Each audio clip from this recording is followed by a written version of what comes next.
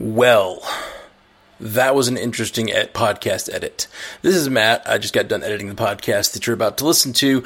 And first off, our podcast failed, our recording failed. So I actually had to edit this off of the live audio from the Twitch stream. So it does not sound as good as it normally would. We had to use some Skype audio, and I couldn't get in and clean it as well as I normally can. So my apologies for any sound differences. Our quality is normally a little higher than it is this week. Secondly, we had a lot of feedback on last week's episode about politics and how politics and racial issues entered into the discussion last week. And we definitely get into that some more. But there was one email that I got pretty direct with how I felt. And basically unloaded my own thoughts on racial inequality, which a lot of you are here for escapism, and I get that. And that's what some of our feedback was on. Some of it was, we have feedback saying we don't get into the weeds of the racial politics enough, and we got feedback saying we got too into it. So, as a compromise, I took that email and moved it to the end of the podcast. And I will put a little warning in case you don't feel like hearing my personal views, or I guess all of our personal views on racial inequality. At the end, it was already at the end, but I guess I'll just give you a warning because I don't normally. I walk the line between talking about racism and not really getting into the politics of it and how it directly relates to the current political climate. I go beyond that in this episode, which we've never really done before on the podcast. So if you're not into that, feel free to peace out at that moment. We will continue to talk about the racial overtones as they come up in the television series. We're not going to become a politics podcast, as we say toward the end. But if we don't, as we say over and over in this episode, we don't believe civil rights is politics. And the civil rights and racial overtones of this episode of Falcon and Winter Soldier merited discussion, and we have that discussion. And anything further than that, I put at the end, so you can bail out if you like.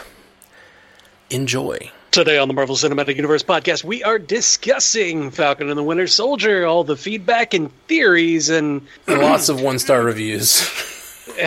All that more after that we have no control over. Welcome to the Marvel Cinematic Universe podcast. My name is Matthew Carroll. And I'm Jeff Randall. And in our producer chair, we have the lovely Ashley Coffin. How you doing, Ash? I'm great, guys. How are you? Really, really, really good. Hit us with that 5-star review. Hey, speaking of girl in the chair, Agnes Harkness said, I can geek out. I'm calling you guys the McCup. I just like the name, but I just added something extra like the podcast intriguingly does. You put both opinions and arguments for everyone in the embarrassment to see what theories they decide they like and come up with. Thank you for being that podcast that has stuck around and made it easy for me to multitask and enjoy my Marvel-themed brain cells. Jeff is hilarious, and Matthew Carroll is very clever. Ashley is a queen just chilling in the chair, and when Matthew Fox comes along, he phrases the chat input in a way that makes my brain tingle with new information because of its relevancy. You guys are awesome with everything. Love you 300. Don't dissect it, because everything has a meaning. Yes, when you guys cry, I cry, so your emotion's on my shoulder. Oh, that was a lovely review. Thank you so much. It was raving. It was stark raving. I love it. It was raving and full of lots of things. Thank you. And the reason it's particularly poignant this week is we got multiple 1-star reviews this week. I go away for the podcast for 1 minute and it all falls apart. Yep. Leave you guys for one damn minute. She's not here to keep us under control, and we went off the rails, and we got ourselves in trouble. No, but for real, what happened is apparently Jay Scotty did an amazing job. Oh yeah, for sure, Jay Scotty. That was so good. Not meant to impugn. It was his first time. He's not ready to jump in and tell us what not to talk about. But yeah, so we did talk a little. This show got a little political, and so we talked about a little bit of the politics and the racial politics of this stuff and all that. And Yeah, we did, and we got the funny thing is we got 1-star reviews on both sides saying we didn't go that like we were not left enough and that we were not right enough. And that basically racism doesn't exist, and that we didn't understand racism well enough. That's how most of the feedback was, actually. It was split right down the middle. Yeah. Everyone was mad at us. Everyone was mad at us. All right. That's. I guess that's the show. We can just say everyone's mad at us. See you on Friday. Yeah. And like, honestly, the thing was, most of the stuff that we missed, there were things that I didn't catch when we were on the first viewing that were like some racial overtones that I missed, just completely missed. Totally understood that we did miss some things. The ones that talked about racism not existing, I'm less keen to entertain. And here's the thing. I don't think civil rights is politics. We've talked about this in the past. Civil rights is not the same as politics. And if you think it is, you might want to examine that. Falcon Winter Soldier, the way it covers these things, we're going to end up talking about some of the racial overtones of the show. That's just going to be the case. And if you don't want any civil rights stuff in your Marvel, then you're probably watching the wrong universe, because Marvel, the pages are covered with racial stuff. Can we get a word from the lady in the chair and see what she thought about this episode? Yeah, what'd you think of this episode, Ash? I loved it. What a good start. Like, really setting up the characters. There's things that I saw with Bucky that were just a little different, because I was talking with Katie Rose Button after we were messaging, and I really felt like we finally got to see Bucky the way he was in the first Avenger. Because if you go back and watch that movie, he's so charismatic. He has the quips. He's the ladies' man. And then, he's like the war hero. He had a lot of lines, a lot more face time. And this is like the closest we've seen that character to who he was in that film. Like, you can kind of see like Wakanda definitely did something in there that really helped with him. And I love seeing him having to work through it, like with the therapist. I thought it was great. Yeah. I totally agree. I think that he's just been like a whole new Bucky. I mentioned it on the main cast, but like I thought that like Sam was as charismatic and wonderful as I expected him to be, but Bucky like blew me away with his charisma and what he pulled off. Like I haven't really liked Bucky all that much in the movies, and since the first Avenger, I love Bucky, but like, well, like he hasn't really given you that much other than like just presence on screen, yeah. You know? He doesn't say much. He's more than just a face. Ashley, keep reminding yourself about that. He's more than just that long hair. It's interesting because we learn in Civil War that he does remember everybody that he's killed. It seems like after he gets unscrambled, like when he meets up with them in Civil War and he's like, what did I do? He at the time doesn't remember, but when he's not so much under the Hydra brain scramble, he definitely remembers these things. And sleeping on the floor, Sam says something to him to Captain America in what's my favorite one? And in the Winter Soldier about how he still has to sleep on the floor. So I loved all the little callbacks. He has a little book, like Steve has a little book. The dynamic of the two of them is like Bucky's very Cap and Falcon's kind of Tony-ish. So the dynamic together is going to be great. Like together they are Captain America, but we'll see. Falcon, I felt like I really was offended by the way he told that guy to not touch his wires because I don't like to be talked to like that. When he's like, "Can you not?" I would have flipped the table. It just didn't seem very very Sam of him. Something that I didn't catch, and this is a new Rockstars theory. So shout out to the new Rockstars on YouTube. The guy had a theory about that. He mentions when the guy reaches over to touch it, he mentions that every time I send this in to be worked on by command, it comes back with problems. Yeah. And so his theory is that someone at command is trying to sabotage Falcon. Because they don't want there to be sort of the two competing Captain Americas thing. So there's actually like possibly someone actually trying to sabotage him. So when someone from the military reaches over and tries to mess with his Red Wing, he's like, no, leave my stuff alone. I'm the only one that's going to work on this because every time I send it in, it ends up messed up. And he's starting to think that someone's trying to sabotage him. Well, we know that Wish.com Captain America is probably part of it. I have seen so many great memes involving that man's face. That man's stupid, punchable face. Like, nothing against the actor. Oh my God, Wyatt Russell, I'm so sorry that you have to endure all of this shit. But, like, you signed up for it. You knew what was coming, right? Yeah. It's like, perfect. And you're doing such a great job with it. He didn't have to say anything. Exactly. With He 8 winked seconds and we were on like, screen. we hate you. With we 8 hate seconds on screen and nothing more than a wink, he has everyone hating him, and that's exactly what Marvel wanted. They're like, yep, they nailed it. We're all marionettes, and they're just tugging on the little strings, like, and like, it's his face they just put in front of us, and we're like, ah, and they're like, Who are you? Yeah, you're not Steve, and like, they're okay, but. However, Carl from Up with the fucking Captain America helmet on, please stop.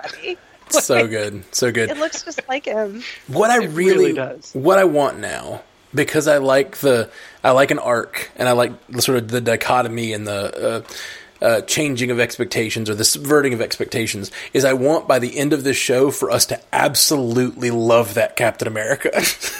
No. And, like, I don't see it happening at this point. I think everyone's so on board. And I think it could be that he's the horrible guy.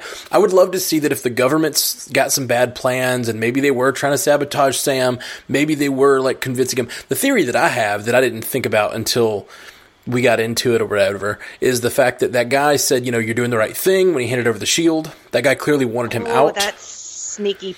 Ooh. And he's the guy that's introducing the new Cap later. And we know that Falcon, we know that Bucky got a pardon for all his crimes. I'm assuming Falcon also needed a pardon because he was on the wrong side, quote in quotations, of Civil War. So, like, my best guess was that to get the pardon, he had to give up the shield. Or something like that. Maybe there's some bullshit, scene, I hate it. right? Maybe there's some scene that they will reveal down the road where they're like, this is what actually happened. Like, this is why he was so reticently giving it up or whatever. Right. I honestly just thought it was him resisting the call, as it were. Resisting the call to be Captain America. I still kind of think that might be it, though. Yeah, and I think he's going to have to see, like, travesty happening and he's be like, God damn it, I got to go get that shield now. I have to do it. I think that's it. And I think this might be the new Mephisto. This idea that, like, there's something behind the scenes that's pulling all the strings of this whole thing. And, Mephisto. Yeah, it's Mephisto. Yeah, it's Mephisto, exactly. We're there again. That guy's Mephisto, that guy. Yep. He himself is Mephisto. When the devil tells you you're doing the right thing. Sense. I mean, I like, as much as I hate that kind of story for Sam, just because, like, it's such a shitty thing to do to a beloved character. Like, right. It would be real solid. It would be real good. And I hate it, and I love it, and I hate it. Like, why you got to do this to me, Matt? Yeah, it's just like how evil. I feel like we're definitely lining up on a story where the government is doing something evil, and he has to stop it. Like, they're seeming like they're going to be the antagonist of the story. It's just like, how evil are they going to go? You know, were they just a little? How low can you go? Were they just being like PR evil, like sort of The Boys-esque, where they're like, no, we need a very certain type of hero, and he needs to fit our 4-quadrant branding problem or whatever? Or are they going to go with, like, you know, God, I really don't want somebody following along behind John Walker that's like, oh, you're playing really great into the 18 to 24 demographic. Like, I hate that. No personal assistants named Ashley? I swear, I need that to stay in The Boys, because, like, I hated that character. Like, she was perfect for what she needed to be, but, like, she made me so mad. Yeah. And, like, she was supposed to, but I don't like feeling like that. Well, feel the rage. That's my question. Were they just, like, worrying about branding and they're, like, putting a little pressure on him to give up the shield? That's possible. Or they were sabotaging his suit and trying to get him killed so they could replace him as Captain America. It just seems that his missions also don't have a lot of explanation. Like, who was that guy he saved, that soldier? Why was he out there? He had no kind of backup. He has to do it off the radar, but yet he's not getting paid by the government to do these things. It's all very confusing. Yeah. Is he not getting paid by the government to do those things? He is getting paid by the government, as far as I understand. Just not a lot. Just like... Well, I think he said, I'm a contractor, and... Right. He has contracts with the government, so I'm assuming he's getting paid something. Yeah. And it was making me think about working at the Renaissance Fair, like him being an Avenger, because I bet when you're an Avenger, they pay for your phone, you use their cars, they pay for you to live, they pay for your TV. You pretty much probably get like a base salary, but other than that, like... they take care and pay for everything. So when you don't live like at the Avengers base anymore, suddenly you don't have any of that stuff. You don't have your free phone. You don't have your... the problem is, who is they now? Before it was Stark. Like, Stark was bankroll and everything. Has Pepper taken that responsibility up? I would hope so. Pepper. She better. Yeah, she better. But maybe not if she doesn't agree with what's going on. Maybe she's kind of siding with the government on certain things, or maybe she's not. Like, and that's the thing is, like, for the last years before the 5-year blip, he was working with Steve in the shadows. So it's like, when was the last time he had Tony never shut off Steve's credit card. I don't know about that, Ash. They were pretty mad at each other. I know, but he loves him. But they're in love. He kept an untraceable account somewhere for him. Yeah. Swiss account, right? Yeah. I would hope so, but I don't know. Oh, shit. They were pretty mad at each other. That's the money that was being stolen in this episode by the Urukai. The Flag Smashers. They stole Team Steve's money. Yeah, Team Steve's money. They had to go to that Swiss bank. Dang, the Firebenders were bad. Yeah, they were. I couldn't think of the term Flag Smashers, so it's like they had the handprint on their face. They're the Urukai. The Firebenders. Serve.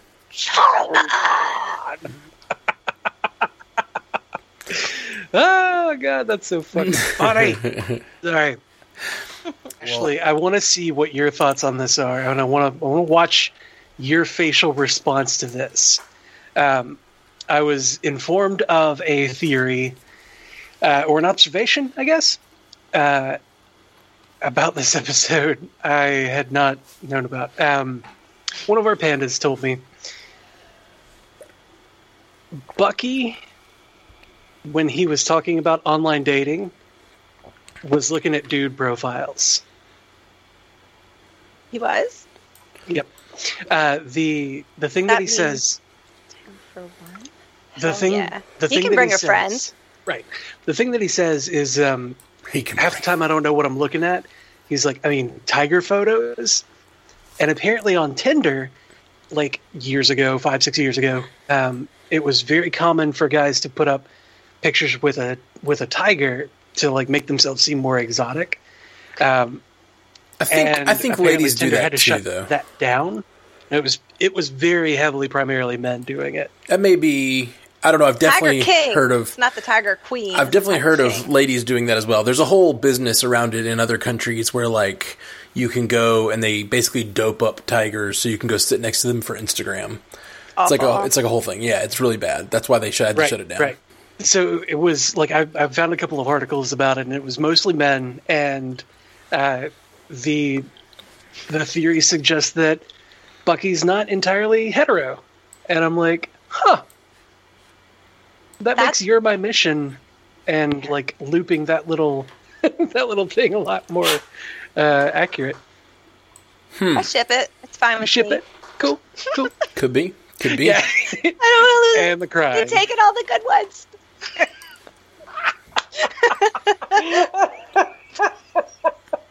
No, I mean that's not to say that he couldn't be some. Quinto. He could. I mean, he could still like you. He did accept the date with the lady. He'll bring his friend. I would love a bisexual Bucky. It just rolls right off the tongue. Yeah, nice it's alliteration. very alliterative. Yeah, I love alliteration. Yeah. I remembered what I was going to mention before I got sidetracked a minute ago. We were talking about this being like some sort of fake mission or like something wrong with that mission. Well, the inclusion of Batroc, the last time he was used was in Winter Soldier when he was hired by Nick Fury to do the thing that he was doing so that it would uncover Hydra. If you remember? To hijack the Lumerian star. Yeah. So, like, last time he was used, it was like a false flag operation being done through subsidiaries by Nick Fury. So it would not be a huge leap if this was something similar, and that could be a little clue to the fact that that the government's involved with whatever mission this was. Maybe they were trying to get Sam hurt or something. Oh. Cool. Matt, you said it's not a huge leap, but... Good call. We're talking about the leaper here. Yeah, that's true. Maybe it is a huge leap. It looks like Blake got it. Yeah. Okay. Blake got it in the chat. Mephisto confirmed, basically, is what we're saying here. Yeah, good call. Okay, so let's head into feedback time, and we're going to say au revoir, at least for now, from Ashley. She's going to head into the producer cave and do some feedback rounding. All right, this one comes first because it's a patron, and we read patrons first because patrons give us that dollar bills, y'all. We keep them up there, up as high as we can. John Litz says, can you guys maybe touch on Red Barbarian? There was a name on Bucky's list, Rostov. I searched it and got Andre Rostov, the Red Barbarian, as a result, but I have no idea who the character is. Maybe just an Easter egg, but who knows? And I don't know either. Yeah, we are pretty unfamiliar with this character. We looked him up a little bit. He ran in the comics. He ran a prison or something, right? Where Bucky was held. Gulag that Bucky was held in for killing 2 Russian citizens many years back. He's a violent communist general who controlled a vast spy network, and his primary goal was to steal weapon plans from Stark Industries. Yeah, this is just another, Easter egg that makes me want a Bucky show, like a full-on, week-to-week drama where he's, going out and solving another thing on his list, you know? Because I'm he apparently helped someone get in power that's, doing crazy stuff in Russia, the Red Barbarian, and I want more. I want to know all of those stories. Well, I mean, that character could pretty easily play into Armor Wars, though. That could have this, that through line there. We already got Rhodey, who is supposed to be leading the Armor Wars series in this episode. So, he's gonna take that information and then he's gonna go on over to his little home that is the Armor Wars show and be like, all right, well, how do we use this? And then flourish. It makes me want all this stuff to cross over so hard. This show could be, you talk about shows where they have season 1, season 2, season 3. Something that I think Marvel learned a few years ago is part 2s never do as well. I don't know if you noticed, but after Iron Man, they stopped using the numbers as signifiers. Except for Guardians, they do Volume 2. But they've always done Captain America, The Winter Soldier, Captain America, Civil War, Thor, The Dark World. They don't use numbers anymore. And it makes me wonder how much a show like this could be a direct precursor to something like Armor Wars next year. Let's say they put it out in about a year. They've already got a production team together. They could keep kind of the same sort of theme going. The same sort of effects would be used because it's it's a similar Earth-based show about heroes that are dealing with similar issues. They could keep the same production team, move them to a new show without having to call it, Falcon and the Winter Soldier Part 2. But it's just Armor Wars, but it could have a lot of these same characters and a lot of the same settings and stuff in it. I think that's pretty interesting, and I want it all. I want all of it. I'm so excited. I just can't say how excited I am about how connected all this stuff seems like it's going to be. Yeah. We're finally getting the interconnectivity that we were promised way back when. We've been talking about for Ashley laughed because she remembers me saying that exact word in that exact way years ago. That's right. 6.5 years we've been saying it's all connected, interconnectivity, deep, hot, wet continuity, whatever you want to say. We've been saying it all for years. Our first episode, that joke about deep, hot, wet continuity comes from our first episode. Talk about a through line. Talk about a through line. So this is just so cool that we're finally actually getting it on the TV shows as well. Yeah, we're getting it on. Like, I think the thing that is most important is that we're getting it in a way that the movies also recognize, you know? Yeah. Like, having the shows be affected by the movies is fine and all. Like, Agents of S.H.I.E.L.D. could do that all day. But having the movies be affected by what happens in the shows is something else entirely. Like, and that doesn't happen in media. Like, that's never happened in film. I mean, the only real connection we have like that is something like the 17th episode of Agents of S.H.I.E.L.D. Turn, where they did that great crossover. But then we just have never gotten it again. And that's the thing that our podcast is built on. Like, that's what we did that season. Or like, you know, we saw how connected and wonderful that was. And we started doing this podcast about it. And then they never really did that again. And now it's like 6 years in, they're finally like really getting back to it. And I'm here for it, man. 100% here for it. Erica Lovato says, hi, first time writing in, and I just wanted to say I really love the podcast. Thank you, Erica. Thank you, Erica. While watching the new Falcon and the Winter Soldier episode, I couldn't help but think, didn't Cap's shield get absolutely demolished by Thanos in the final Endgame battle?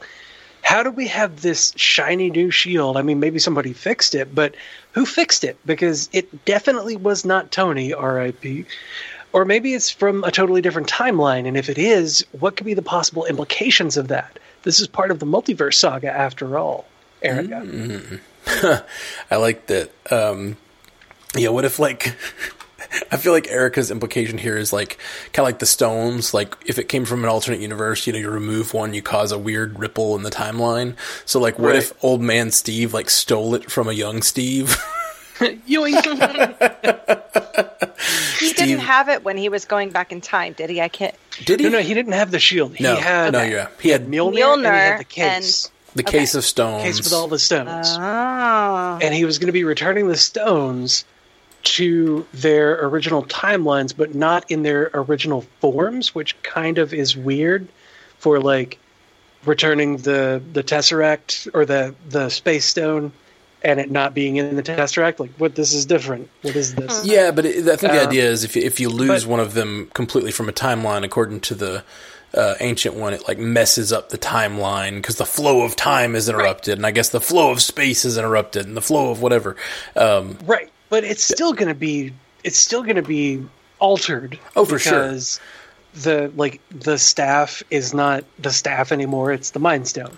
That's what I've been saying for years. Like, you still change these timelines. They still the butterfly effect still happens. The outcroppings of the timeline still exist. She talks about clipping them off, and I'm like, what are you talking about? Trimming the branches. How do you not know how time travel works, Ancient One? I know better than the Ancient One. Come on. She's only ever experienced time in a forward fashion. That's why, Matt. Yeah, and she's the Ancient One. She's just, just because you've existed through a lot of time doesn't mean you know how time travel works. That's right. You have to have watched a lot of Back to the Future for that to happen. Yeah. But to Erica's question, at the end of Endgame, Steve had this brand new shield that he had given to Sam, and Sam was like, "It feels like it's somebody else's. It feels like it belongs to somebody else." That's because it does. It's probably from a different point in a timeline that Steve just kind of yoinked. And there's a multiverse, or there's a universe in the multiverse out there that doesn't have this vibranium circular shield. Well, maybe he did it when he was at Avengers Tower with Tony, and then Steve and Tony have to have the awkward conversation of, like, Steve's like, I lost it, man. And Tony's like, are you serious? And he's like, well, I don't know what you want me to do. Just make another one. And Tony made him another one.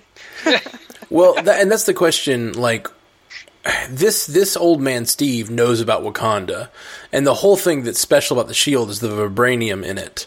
And I feel like this old man Steve would have had the ability to, if he's in another timeline, to go to Wakanda and talk to T'Chaka and be like, hey, bud, so I know you don't know me yet. I'm from the future. We're friends. I'm a friend of your son's. from the future. I can tell you some things that there's no way I could know. Can you help me out with a little vibranium? And can, your tech people turn it into a shield? You know what I mean? You know what? Honestly, that might be the thing, because it's never explained how they have the only sample of vibranium in the world in World War II. Howard is just like, oh, this is a very rare thing. This is all we got, but it absorbs all vibrations, whatever. It's not explained how they came across that and why the hell it's a frisbee shape. How did it get there? Oh, so you're saying in the original timeline, Old Man Steve helped connect the vibranium? Possibly, but then you end up in a paradox where Steve has to create himself. Well, our Breeze says, what if he just has Howard make him a new one? Well, Howard didn't have the materials for it. Yeah, that's why he would have had to visit. Someone would have had to go to Wakanda. Yeah. They were like, that's all of the vibranium we have in the world, Ooh. So that's why I'm saying, all you need to get Howard to create a new one, or Tony, or Shuri, or whoever, is for Old Man Cap to go to Wakanda and be like, hey, how about that shield? Can you make me a new one? Yeah. Let me get a little sample. I mean, from what I understand, this shield is slightly different, too, than the old shield, right? There's little, etchings near the inner circle that are different than the old shield. Not that I know of. I don't know. I've only seen it in breakdowns by other YouTubers and stuff that have pointed out that there's these little, black etchings around the edge of the center circle, as if this shield is going to have some sort of mechanized capability that the old one did not. Oh, maybe they upgraded it or something. Yeah, exactly. Could be. And that's the thing, is I'm talking about T'Chaka, but it could be that in the 5-year blip, Old Man Steve goes to Shuri and has her make a new shield that has upgrades. It has it on, and when he hands the shield to Sam in Endgame, it has the etchings. No, that's what I'm talking about. That shield. Okay. Wasn't that one from... that would be the new that's shield. The new one. Yeah. Because the old one I'm seeing in Civil War doesn't have it. Yeah, that's the etchings that I'm talking about. There's these little black sort of lines. Of course, we know that it can't be the original shield because the original shield was destroyed. So, it has to be a different shield. Yep. Right, but it could be the original shield in a different timeline. Right, and that could explain the difference. The original shield in a different timeline could have had a number of things done to it. Exactly. And, could be a different shield. That maybe he stole it from the timeline that had Thanos already removed. So he's like, you don't really need this shield. We already took care of Thanos for your timeline. We took care of the real big bad. So, I'll just take the shield. You guys can make a new one. But though we have a time-traveling Cap, who's to say he didn't go forward in time to, a different period and was like, hey, Wakanda, you remember me. Hey, Wakanda. Captain America, hello. Hello, Shuri. Yeah. Everyone else in Wakanda. People, shakes everyone's hands, because that's how Steve is. He would shake literally everyone's hand. And he's just like, I would like a new shield, please. You may recall that one that I had was destroyed. I would like this one to be circular, as opposed to the Panther gauntlet things that you gave me during Infinity War. That was nice, but I would like the classic Frisbee shield back, please. Yeah. And they were like, of course, Captain America, but can you sign an autograph real quick? Mm-hmm. He just signed an autograph for a bunch of vibranium. Of course. Yeah. It does look like they've always had those diamondy etchings, but now they're just outlined in black. Okay. So get a new paint job. Could have just gotten a paint job. It looks a little different, is all. Is what's been pointed out a lot online, but I don't know what if it means anything, or if it's just the fact that it's a slightly different shield. Well, when I first looked at the picture, it looks like the same kind of hexagons, like the damn Mind Stone or whatever that like that. The older ones look more like a diamond shape, where those ones have like that, like Wanda's magic box. It has the symbol on it, and like on the front of her costume. Wanda's magic box, same... you say? Dirty bird. Dirty bird. But yeah, it's weird how they do look just like the symbol of the time stone that we've seen so much in WandaVision. Oh yeah, interesting. You mean the Mind Stone? Oh, yeah. Right. Time Stone. They Okay. rhyme. The Rhyme Stone. Okay, let's remember get to some more feedbacks because we are going rather slowly. We're dwelling on this real long time. Corey Small sent us an email, says, well, which of these two best friends of Steve Rogers is going to be able to do this all day?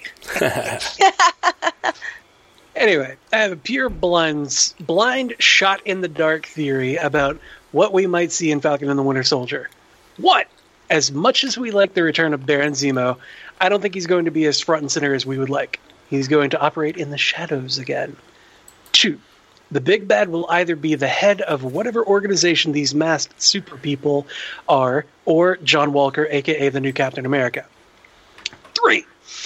Zemo might be the puppet master behind the John Walker Captain America, making another destroy them from the inside by killing each other ploy. 4. If Zemo does happen to be the big bad of the series, I think the masked people are test subjects of a makeshift super soldier serum made by Zemo himself to take down superheroes, ironic. But it won't be a permanent set of powers, but almost like a limitless type pill that gives temporary powers. 5. These masked individuals will be the problems, quote unquote, that the new Cap will have to deal with, giving the public false hope of a new Captain America. Bucky and Sam inadvertently interfere. 6, going off number 4, Zemo will get fed up with failing that he takes his temporary super pill himself to fight Sam and Bucky, ultimately killing himself in the process. 7, Mephisto. Why not? Just kidding. Love the podcast, guys and gals. Super pumped for the next greatest thing from the Marvel machine. Good grief, if I love you 3000, I must be persevering. Whoa. Get it? Get it? Good grief, if I love you 3000. If I love you I like 3000, I must be persevering. I like Beautiful. it. Thank you, Corey. Those are all good theories. I don't know I just put it all on the board. Put it all on the board. I don't think Zemo could be behind everything. I don't know. Maybe he's like smart, and maybe he's behind everything. But I think he's going to be like more of a taking the situation and running with it kind of character in this season. Because I have a feeling he's going to be coming directly from being in jail. But I may be wrong. Maybe he's been out for 5 years. Who knows? Maybe the blip freed him somehow. Oh man, the blip happened, and he just kind of like looks around and strolls out of his prison cell because his guards are gone. Yeah. Oh man, and he could just walk the hell out. That would be awful. That'd be awful. Mm-hmm. Awfully awesome. Oh, I get it. Let's see. Jordan Newman sent us an email. Hey, y'all, just a super nerd from DFW. Hey, DFW, that's where I am right now. I'm in Dallas. Where Matt is currently. Let's hang, Jordan. I love the show. I listen at work, and y'all are a great way to start the day. I cannot begin to tell you how much the MCU means to me, Cap in particular, but that's a long story for another email. Today, my inner musician wanted to theorize with you. First time writing in, so a bit long, so bear with me, it's worth it. Y'all brought up the music of Marvel and how much of it is sadly forgettable, but it's surprisingly not due to poor quality. Most of the music in the MCU is pretty great, yet no one can remember most of the melodies. How could this be? One reason is likely underuse. The MCU has a bad habit of not carrying musical themes from one movie to the next, so when the theme only appears in one movie, it fades into obscurity. But far more importantly, marketing. Think of any prominent movie theme. Just pick one off the top of your head. You got it? I can almost guarantee whatever melody you're thinking of appears in the trailer for the movie. Marvel almost never does this. They usually use seemingly random pop or rock songs, never the orchestral themes of the movie. The notable exceptions are Infinity War and Endgame. It's no coincidence that the Avengers theme is the most memorable. The proof of this concept? One song comes straight to mind when you think of Guardians of the Galaxy, and it's not the orchestral score, it's Hooked on a Feeling.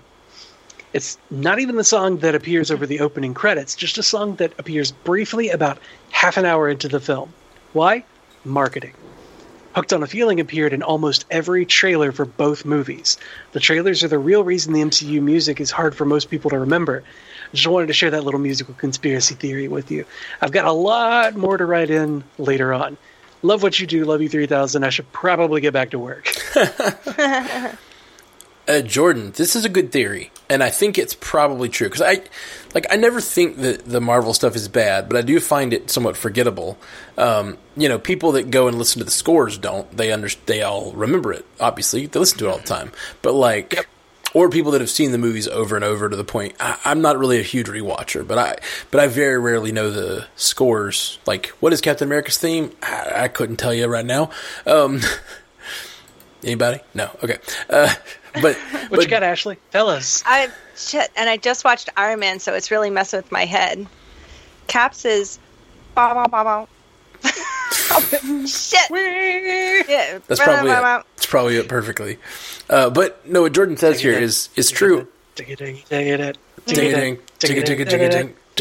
thing. That's the Avengers thing.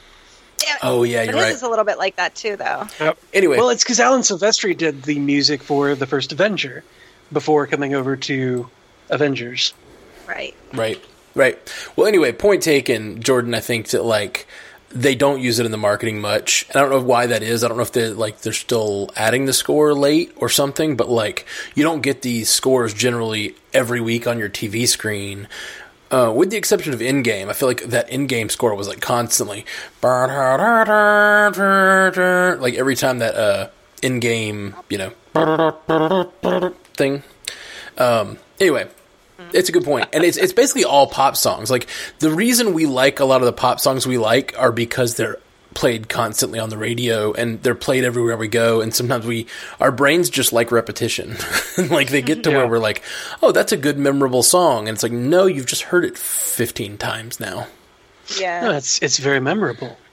I like when in Guardians of the Galaxy they did a fun twist on the first theme in the second movie. When they did the song Guardians Inferno, they took the theme from the first movie, the orchestral theme, and translated that into this weird 70s disco type thing, and it was a ton of fun. And I remember pointing it out when we had a roundtable discussion on somebody else's podcast way back when, and I got called a nerd for pointing it out because I was like, you hear the score in there, it's the theme from the first one, and they were like, oh my god, you nerd. I'm like, but we're here to nerd out about this.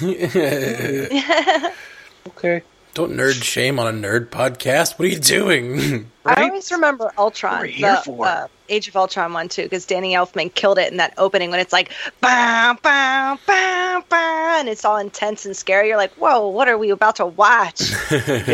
Yep. Danny Elfman's a really good composer as well. I'm a fan. Boingo Boingo, his band.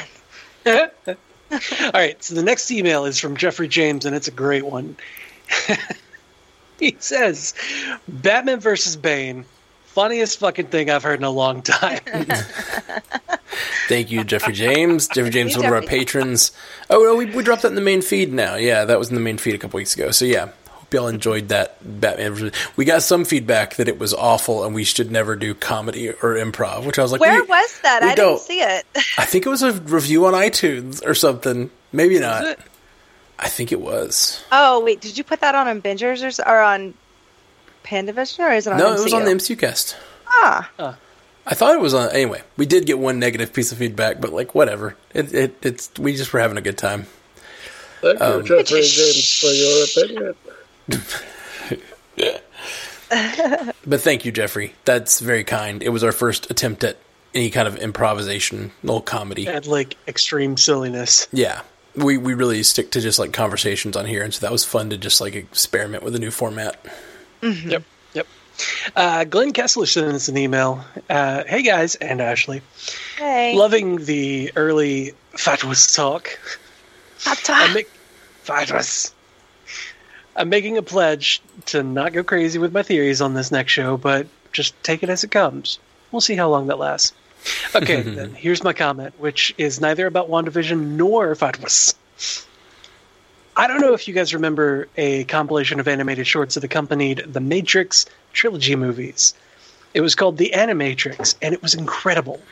Short movies that each took a deep dive into aspects of the Matrix mythology. Some served as origin stories for lesser-known characters, some filled in gaps in the narrative, and some just played with the physics of that world, taking it in totally new directions. Each one had its own visual style. They worked very well with the story being conveyed. I'd love if there was something like this for the MCU. And no, it doesn't sound like What If will necessarily satisfy that. And that seems to be about changing something in the MCU and seeing what would happen. That's cool and all, but what I'd really love to see are stories like this. How did a primitive planet with no connection to outer space interpret the snap and blip? I can just imagine a planet with no idea what's happened and why having to create a whole religion around why half of their planet's inhabitants just disappeared. That's beautiful. And then what happens when they all come back? Of course, give me a short series about Cap returning each of the stones. And I'd also love an origin story for Rocket and Nebula, and gap stories for Captain Marvel, Maria Rambeau, Monica Rambeau. Perhaps we're getting that one in Captain Marvel too. I just think there's so much fun to be had with these types of universe-expanding stories and wonderful potential to explore social, psychological, and personal reasons for them. Thanks for reading my long letter, and as always, thank you for creating a fun and informative sandbox for us all to play in. Hey, thank you, Glenn. Thank you, Glenn. I love this. I love this idea. What do y'all think? I didn't see the Animatrix, but I heard great things about it. But like honestly, like anything that expands the world and gives us more content, yes, I want it. Yeah, let's expand the universe more and more until we can't stand it anymore and we explode. And it's going to be great.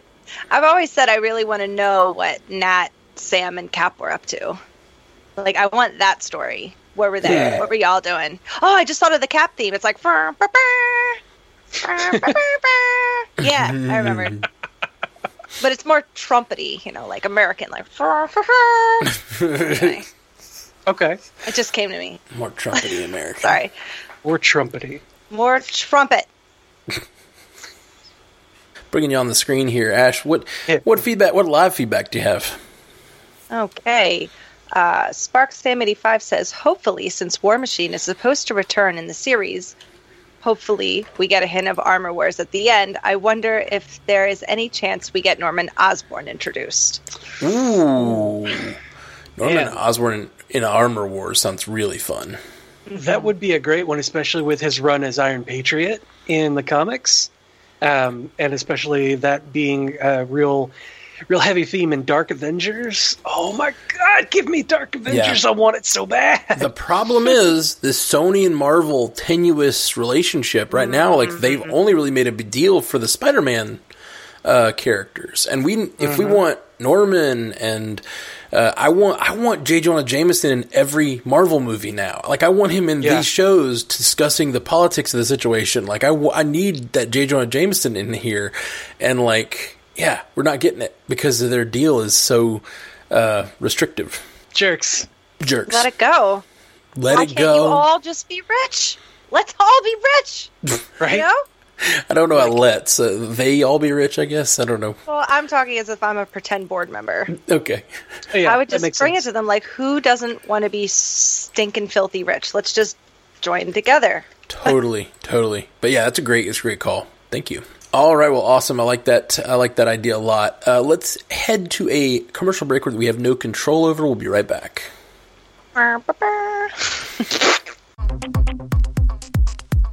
And we're back. All right. Let's dive right into this feedback. Stephen Lyles on Gmail says, Hey! I found the show recently, and I've loved listening to the weekly breakdown of WandaVision. I know that Mephisto has come up a lot and didn't make it into the show, but I have a very good reason to believe he will show up in Multiverse of Madness. I'm interested, Stephen. Let's talk more. You've piqued my interest. The mobile game, called Marvel Future Fight, typically has updated characters that fall in line with new movies, shows, and comic arcs that Marvel puts out. They seem to get information pretty far in advance to release their updates and don't change release dates even if movies do. They released a Black Widow update with David Harbour looking like Red Guardian, or a Red Guardian looking like David Harbour early last year. They intentionally tried to delay some things if there are major spoilers. The Spider-Man Far From Home update had a Hydra Man and Lava Monster playable character. Anyways, today they released an update that included Mephisto as a world boss. Others in this category include Thanos and his children, Apocalypse, and Scarlet Witch. This is significant because this was originally supposed to be the weekend that Multiverse of Madness released. I think they left him in the update to help introduce more people to his name/character without giving too much away. Sorry for the long email. Love the show. Can't wait to hear more theories about Fatwas, Loki, etc. this year. Steven from Nashville. Steven. All aboard. Choo choo. Is I love it. Really good reason to believe that Mephisto might appear in Multiverse of Madness, right? Mephisto's back on the menu, boys. We already felt like it was still a possibility, but this is a pretty solid intel from the world of Marvel Future Fight. This is good meatiness. Good meatiness. I like it. Absolutely. And I want more like it. Jonathan Holland said in an email, "Hey everyone, first-time correspondents, love what y'all do. Some essential homework for Tafatwas." Okay. Whenever Jeff does that, he means the Falcon and Winter Soldier, by the way. Like, it's hard. I don't think that's coming across in audio. It's the Falcon and the Winter Ass. Fatwas. Right. Fatwas. I like it. Listen to the last 2 episodes of the 1619 podcast for an in-depth discussion of the sadly very real and very current topic of agricultural loan denials of African-American families. Seems Marvel is taking direct aim at this issue with Sam's subplot. Thanks and keep up the good work. Oh, yeah. I've heard of the 1619 podcast. I've not listened. Cool. I shun podcasts that aren't ours about Marvel, so... Oh, no, 1619 is not about Marvel. It's about it's about racism, basically, I believe. And it's that one's about... he was saying so obviously not Marvel related. Okay. Yeah. Marvel has nothing to do with civil rights. It sounded like a universe numbers. 616, yeah. No, yeah. So cool. Thank you for that recommendation. Yeah, Neil Gaiman wrote 1602, so that's close. I love that 1602 book. The shit was good. Oh yeah. Anyway, I don't listen to podcasts. Yeah, Jeff is other than hilarious. I roped Jeff into this whole podcast life. He has no idea what's out there. Yeah, like thanks for that. I probably won't listen to it, but I know where to turn for more information if I seek it. I am super upset at my podcast app, so let me take this platform to say so, because I think people out there will understand. I've been a podcast listener and a Stitcher user for like, I don't know, 10 years now. Whenever, like, Stitcher has been my main podcast app because it was cross-platform. I got it when I was on Apple, then it moved with me to Android, moved back to Apple. Like, everything has always been Stitcher. And I have a profile on there, and like, they changed their interface this week, and I've completely like lost a bunch of my ways that I commonly listened. Like, they took away my playlists that I have curated for 10 years. So I had like playlists with 20, 30, 40 podcasts on them that were like, oh, these are my favorite shows. These are my ones about this. These are my ones about this. And some of them are still there, but they don't show up the same way. And I can't tell which ones are new and which ones are old and which ones are downloaded. And like, the whole thing is totally changed. And I am so upset about it. That is the end of my story. I don't know if anybody else out there uses Stitcher, but I'm super mad at them right now. After being like a power user for years, I'm just like, I have no idea how to use this app right now. And I've lost my main playlist that I use is gone. So basically it's like, Stitcher, get your shit together. Yeah, I'm mad at you, Stitcher. Please don't shadow ban our podcast. And I have a very important voice that you need to sate. That's right. I mean, I literally, like, I've literally turned people onto it over the years. One of my favorite things about Stitcher was also, and I haven't been able to find this feature in the new update, is they keep up with how many hours of podcasts you've listened to. So I can go in there and be like, how many hours of podcasts? It's like, you've listened to like 18 weeks worth of podcasts on this app. And I'm like, whoa. Yeah.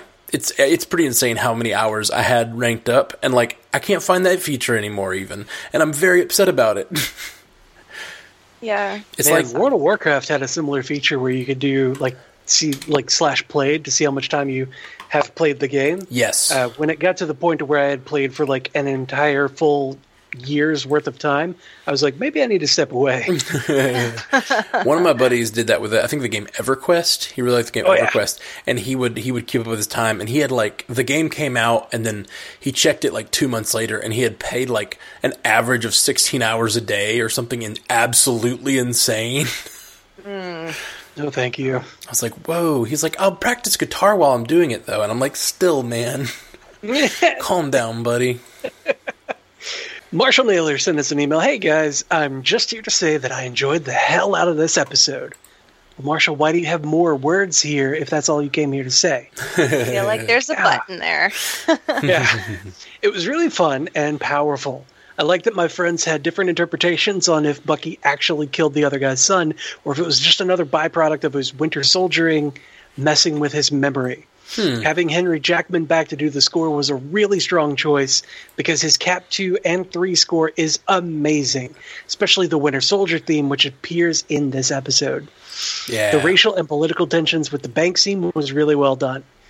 Thanks, guys, and Excelsior. Marshall. Hey, fun fact, I don't have an unpopular opinion in email, so here's one. After watching Guardians of the Galaxy Volume 2, it is very funny and silly, but so very, very pretentious. Anything Drax says is not funny at all, but oh my god, Yondu's death is so sad. I'll shut up now. I was a little confused by this. It is very funny and silly, but so very, very pretentious. Anything Drax says is not funny at all? What do you mean? Drax is so funny in that movie. Right? Yeah. I'm I guess to each their own. If he doesn't think it's funny. Sure, absolutely. I don't know what to tell him though, yeah. I almost feel like maybe he forgot a knot or something in there. Because I think he's so funny in that movie. In all the movie, everything he's in is so funny. Yeah. All his interactions with Mantis, like, they're so good. I feel like, I don't know, in Guardians 2, I felt like Drax was a bit of a different character. I think in Guardians 1, the humor of Drax was that his people are completely literal. So, like, you know, when metaphors are just going to go over his head was said, and he's like, nothing goes over my head. My reflexes are too fast. I would catch it. Yeah. Like, it's funny because he takes it literally, but, like, the fact that he's just like, you know, you must be so embarrassed! Like, it's like Stifler, how in the American Pies he just got a little bit more ridiculous. Yeah. It's just a little different in a direction, and I'm not sure that I'm on board with that direction. And it seems that Marshall's not either, unless Marshall forgot a word. Yeah, no, that's cool. Thank you, Marshall, for that feedback. And yes, Falcon and the Winter Soldier is great. You're right to think that it's so great. And yeah, Andre Sparks sent us a message on Facebook. Hey, I don't know if you guys are going to bring it up, but they said She-Hulk, Moon Knight, Armor Wars, and Secret Invasion are filming soon, like next month. So I thought about Matt's comment about Westview residents coming back. What if they came back in She-Hulk? Feige said anyone could appear. Boom. Let me know what you think, Andre. I love it. What if they do like set up a special court? You know, like what if that's what She-Hulk is about? There's like a special court, the class action suit against Wanda. Right? Everybody has to jump in on it. Like, have you been hurt by Wanda Maximoff in the past? Were you a member of the? Was your reality tampered with by the Scarlet Witch? Yeah. Were your children kept in a bed? Were you one of the Westview 3,892? Were you or a family member affected by Wanda Maximoff? Did your child starve to death while not being able to leave their room? Were you not in Westview, but you forgot your family member existed for a solid 10 weeks? Call us now. Oh, wow. Yep. You are owed money for your trauma. Yep. Yeah. Exactly that.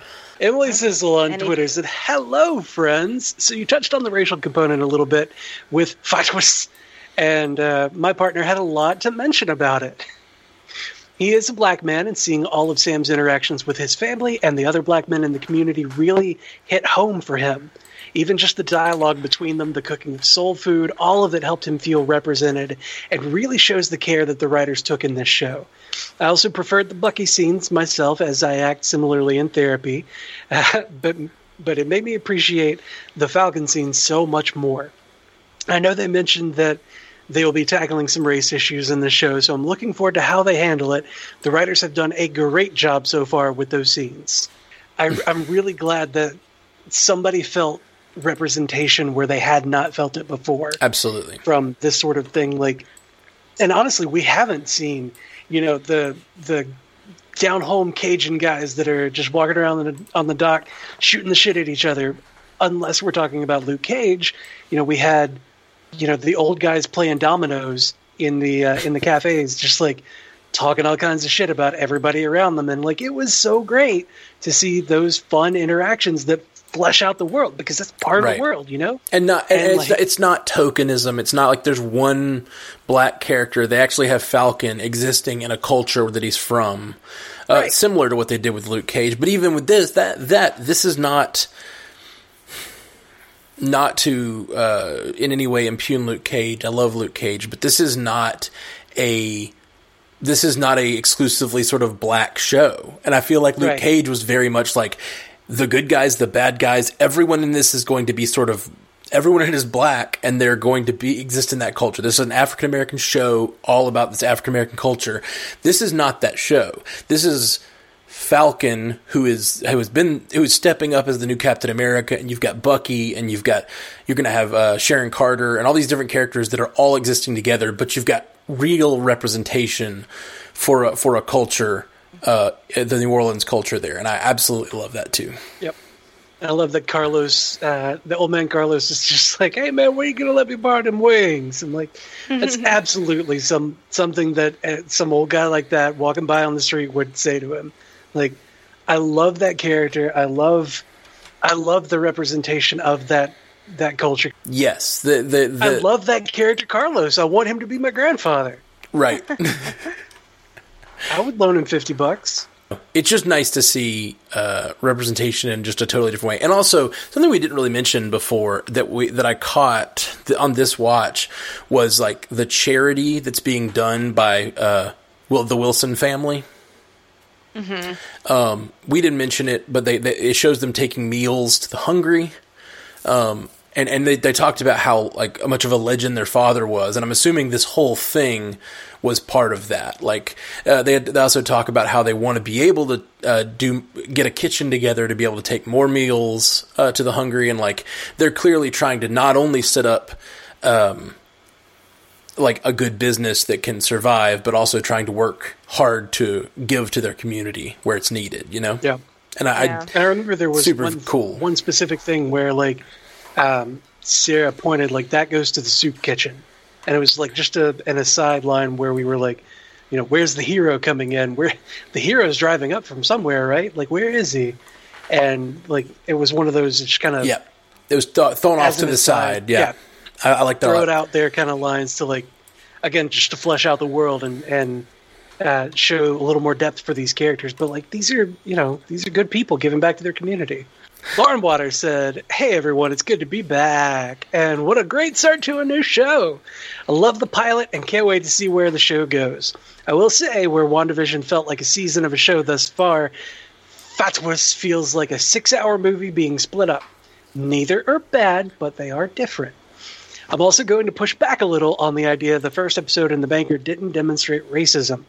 The Wilsons did have the financial means to receive a loan. However, in the post-blip, they said banks were becoming more strict on who they loaned to. I think The Banker dismissing the Wilsons out of hand speaks to the more subtle ways that racism can manifest.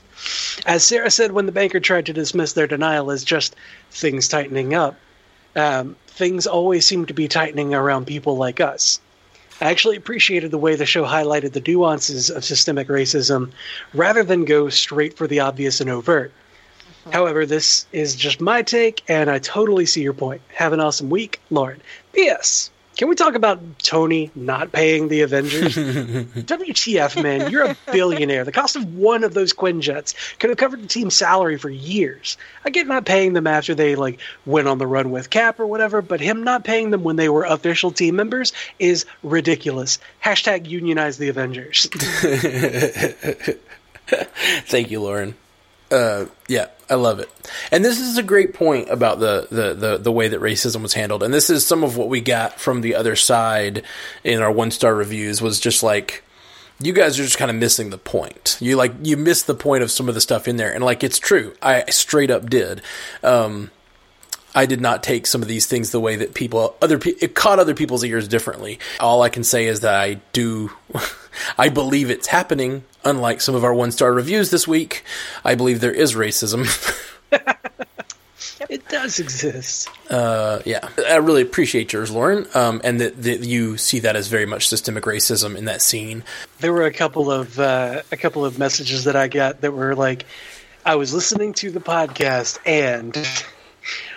When Matt said what he did, I immediately started opening a message window to say something to you guys. But then you jumped in and said what you said, and I was able to close my message. So thank you. I was okay, sure. I don't know what I said. Yeah, that was good. I don't know what we said. I think you may have clarified my point, because I think maybe that maybe when I first started talking about it, my initial reaction was I don't like where they're going with the racial stuff on the show, because I didn't think they were going far enough. But it came off as if I was saying lay off the racial stuff.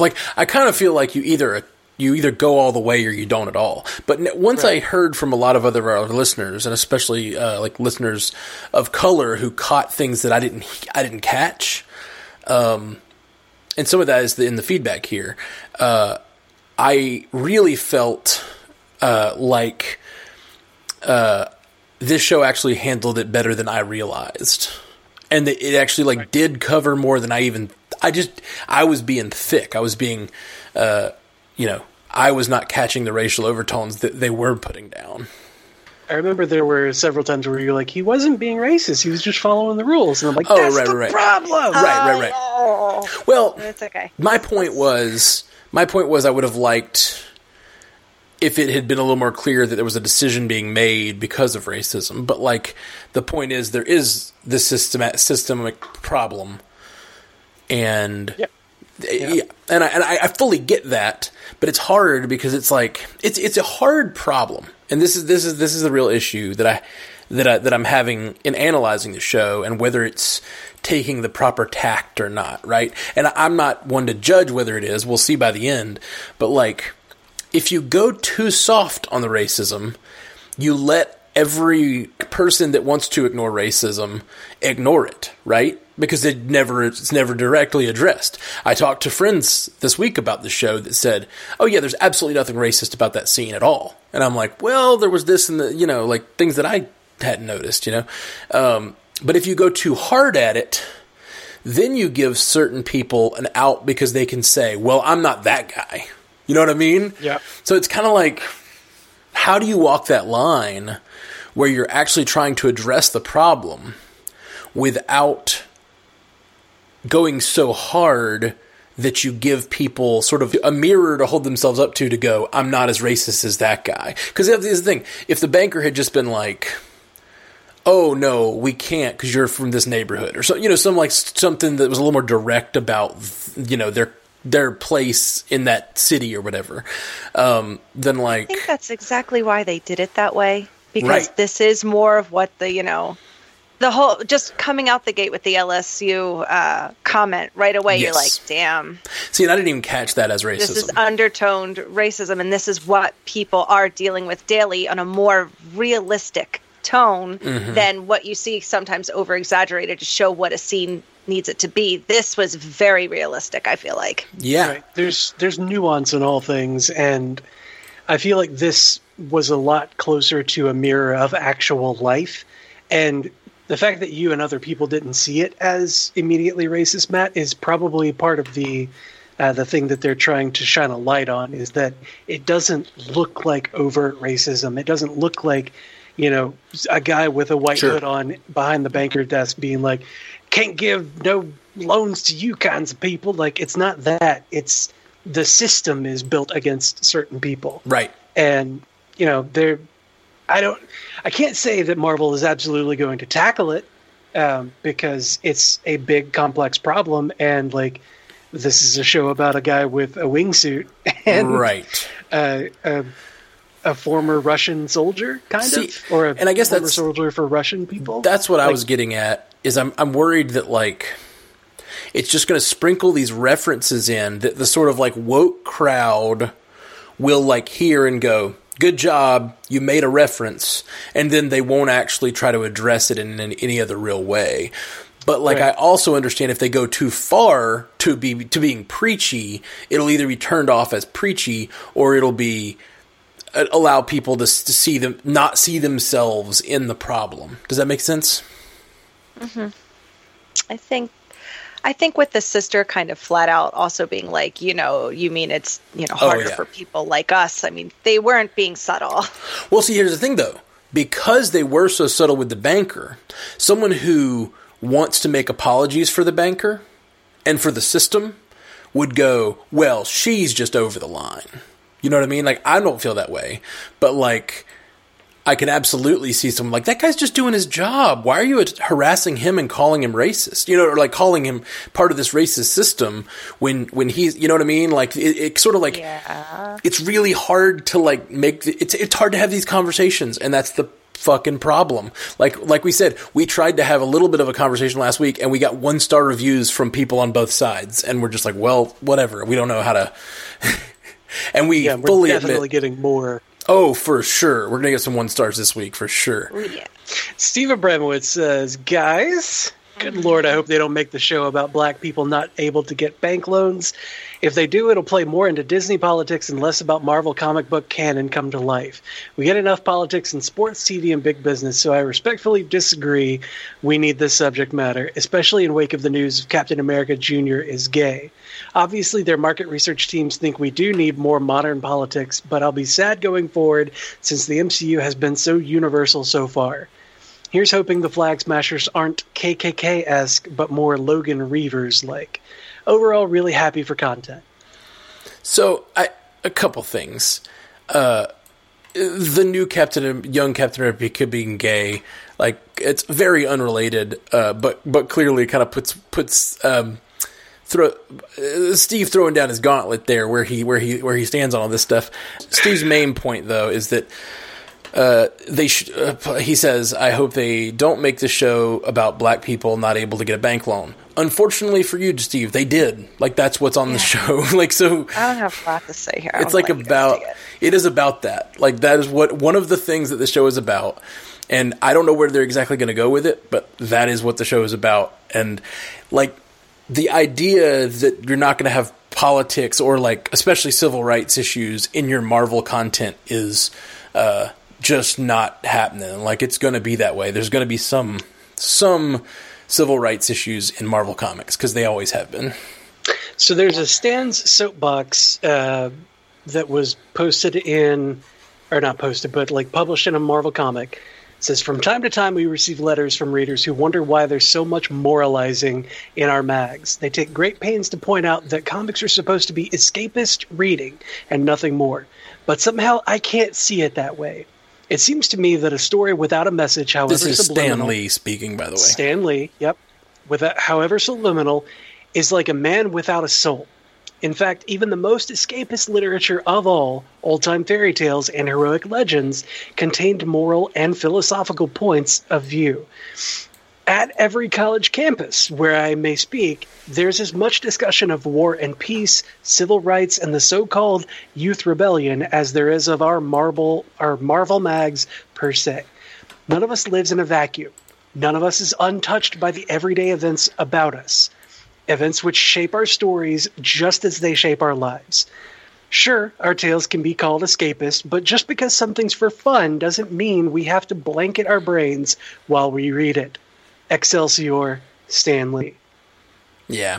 There it is. Honestly, that's all we had to read. Like, we're trying to respond to these things a thing by thing, but like, that's it. the story is going to include some stuff, and like it's mostly civil rights. And you guys, if you read the idea that people are talking about inequity and civil rights as politically against your side, maybe you should reconsider the side you're choosing. And it almost feels like the show's giving us a little bit of like stages, like easing it into us, because we're obviously going to have a moment where the talk about having a black Captain America is going to come up, and I feel like they're setting us up for part of the plot being people not wanting that.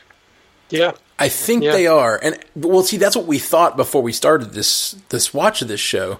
And I don't know now. I'm really curious if they're going to go there, or if all of the racial stuff is going to just sort of be the more subtle systemic stuff that is very real, but like, or if they're going to attack it directly. There's also, of course, as we discussed, the plot line of the original super soldier, the black character from comics. There's been some speculation that he will appear, and I'm very curious to see if that happens.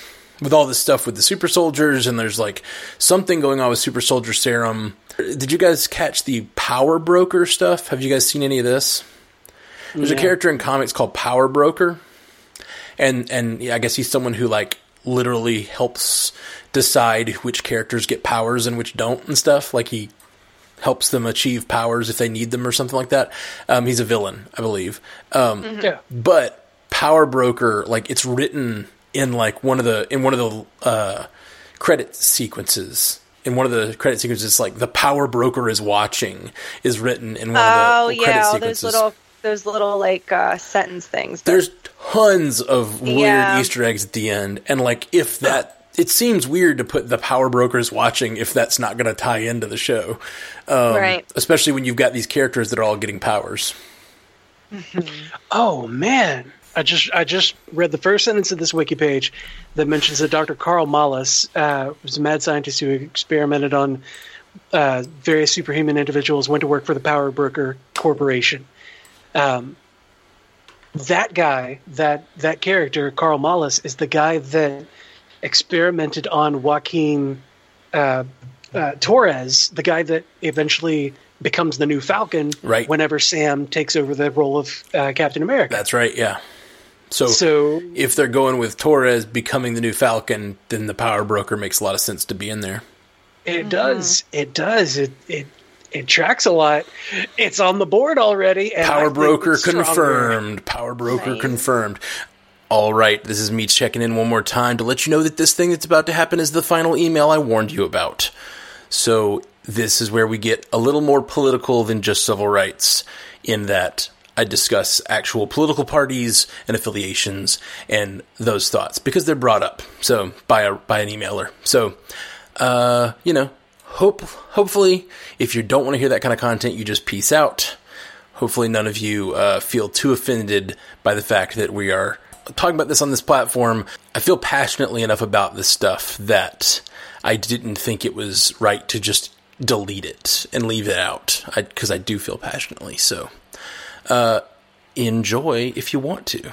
Peace. Okay, we have one last political email that we'll get into. It's a long one, too. It's a long one. I don't know. Wait, should we read it? What do you? All right. Yeah, all right, let's do it. We need to represent both sides, and we're not respond to them. We need to show that we're not shunning people for their viewpoints, even if we don't agree with them. Right. We really, Joshua Mason. Let me say this too before we. I was super conservative for a very long time, and I disagree with the direction things are going right now, mostly because of this stuff, the civil rights stuff.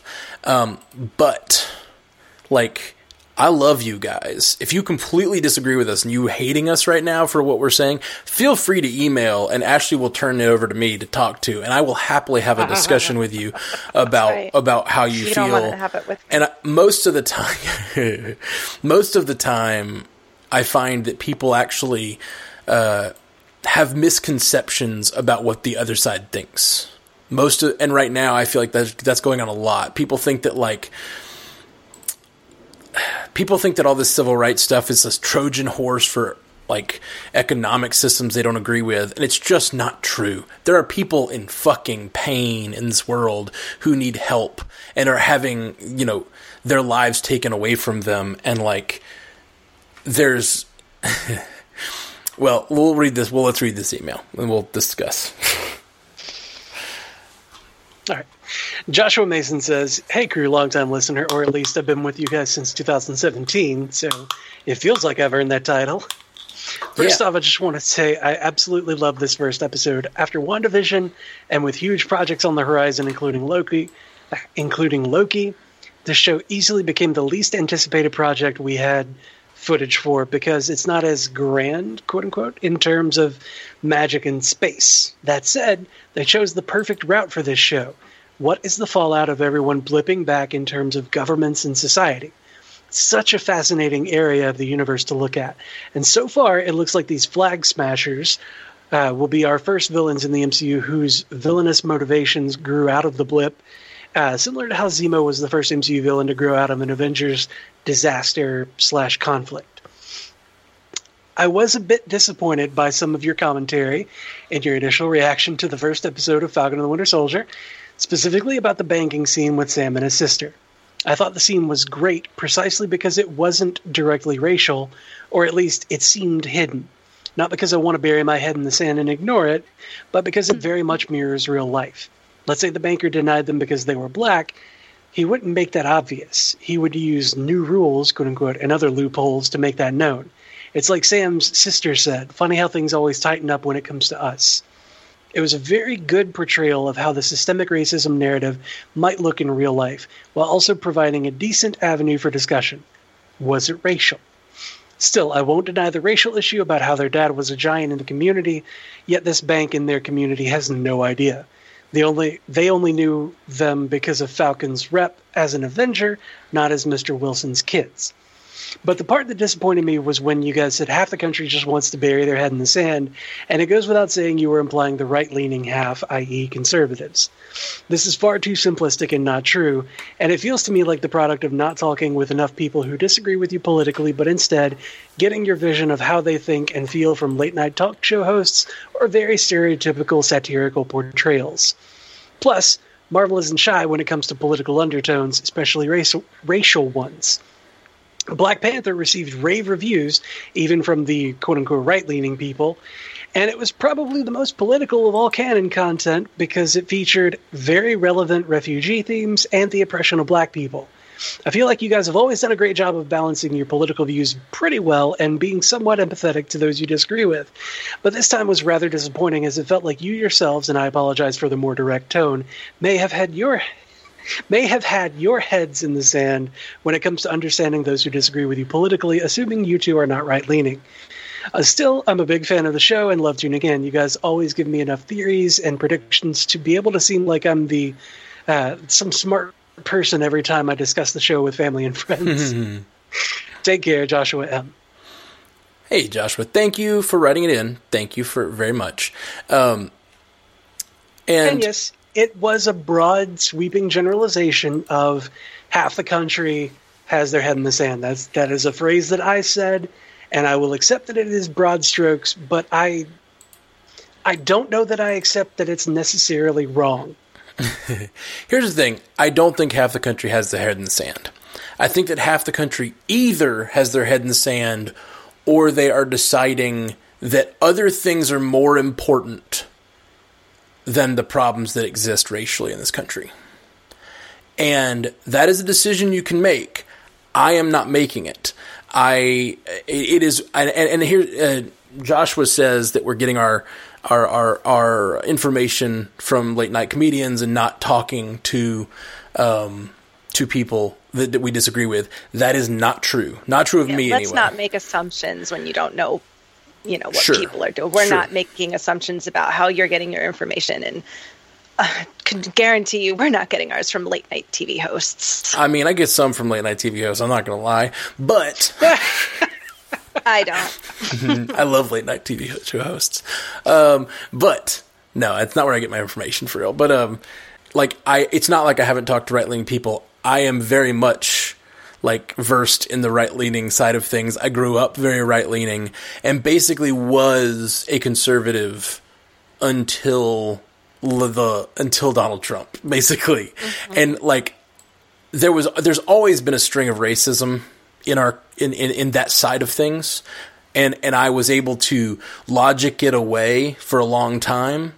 But when it is being so heavily touted by the man in charge of the whole thing, I left. And so I don't not know what's going on. I don't not understand how they think. It's not like I never talked to someone on that side. I was the guy on that side. And the stuff that's gone on the last 4 years, I would not bury my head in the sand, and I would not prioritize other things over the, like, I mean, it sounds cheesy, it sounds very left-leaning, but the soul of the nation. Like, goddamn snowflake. Yeah, I'm a goddamn snowflake. Like, when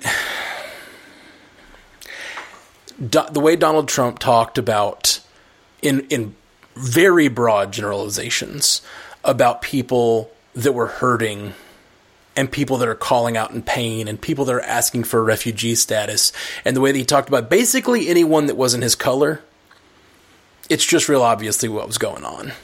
And if you don't see that, I think you're wrong. You have a right to believe what you believe, but and you have a right to prioritize like capitalism over people that are hurting, but that's what you're doing. Yep. You're either burying your head in the sand or you're prioritizing an economic system or whatever you think about politics other than that stuff over that stuff.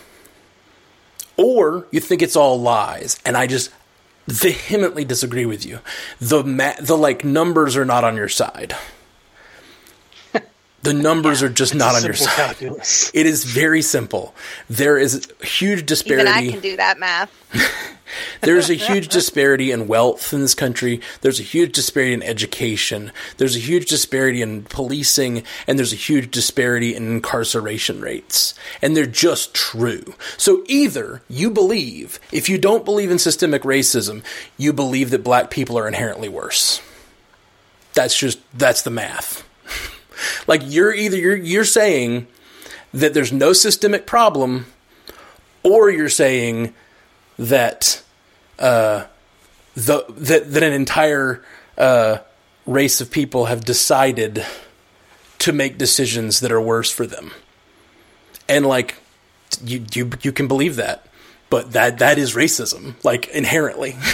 So you have to decide. It's either systemic racism or it's or you are personally racist. Like that's I can see how happy Ashley is to not be on camera right now. Like she's got an eyebrow raised, she's got her head, perked up on her hands. Dance around it delicately, boys. Well, we said we were I want to get canceled. It's only been a year for me. No, just kidding. All right, well, I'm going to bring you in, Ashley. You ready? Oh, I'm ready. You're on camera. Yeah. Put your cheeks back or whatnot. Get the persona on. Yeah. So, okay. Screw your smile in. No, it's the other eyebrow. Oh. That one doesn't go down. And let me say, it's always in a what the fuck. Let me say, all that stuff I just said, which was very direct and very like scathing or whatever, like I don't think you think that about yourself at all. And I don't think that you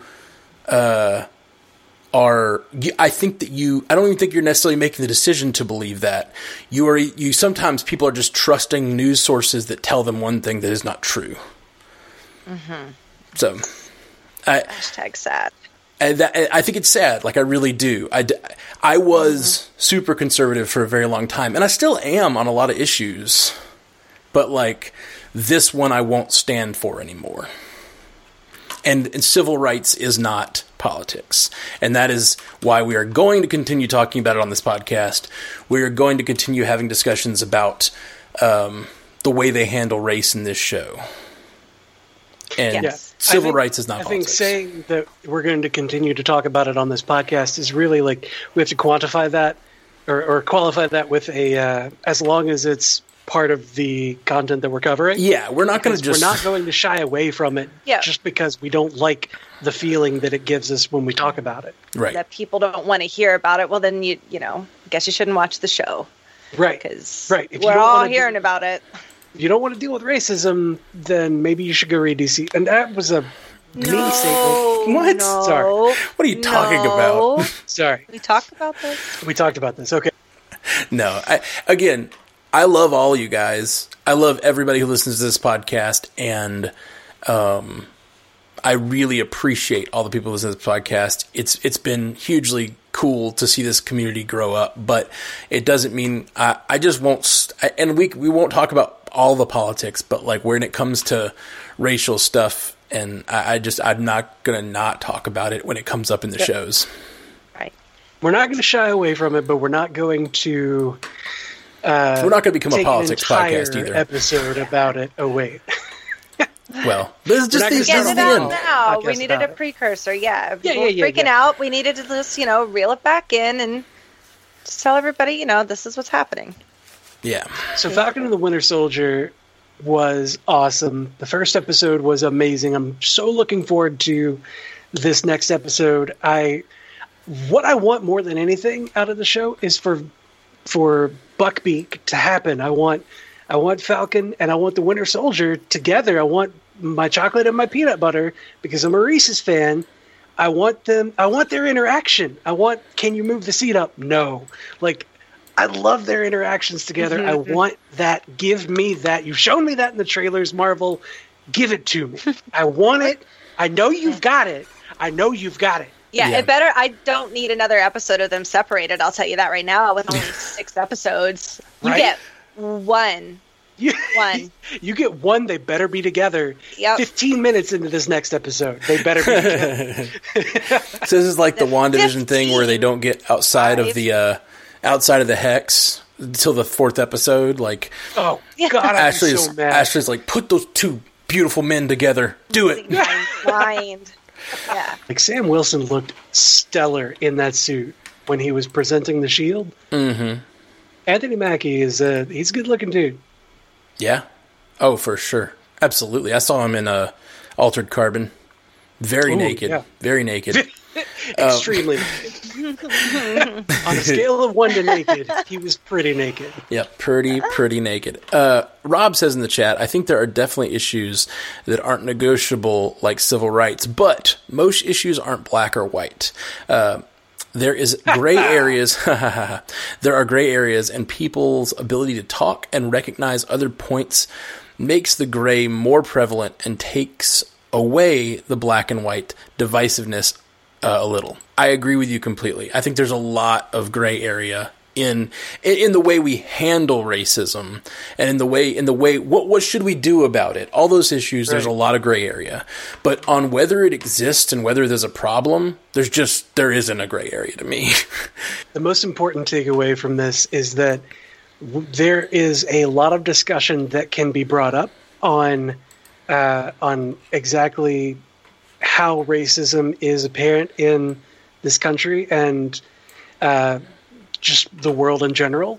And I might not be the best person to talk about that with if you don't agree with me. And I'm okay with that. And I really need you to be okay with that too. So if you do want to chat, I'm happy to talk to you about how I feel about this stuff. So please, at mcucast@gmail.com, shoot me an email. Just say it's from Matt about racism shit. Yeah, attention, Matt. Attention, Matt. And so Ashley can ignore those.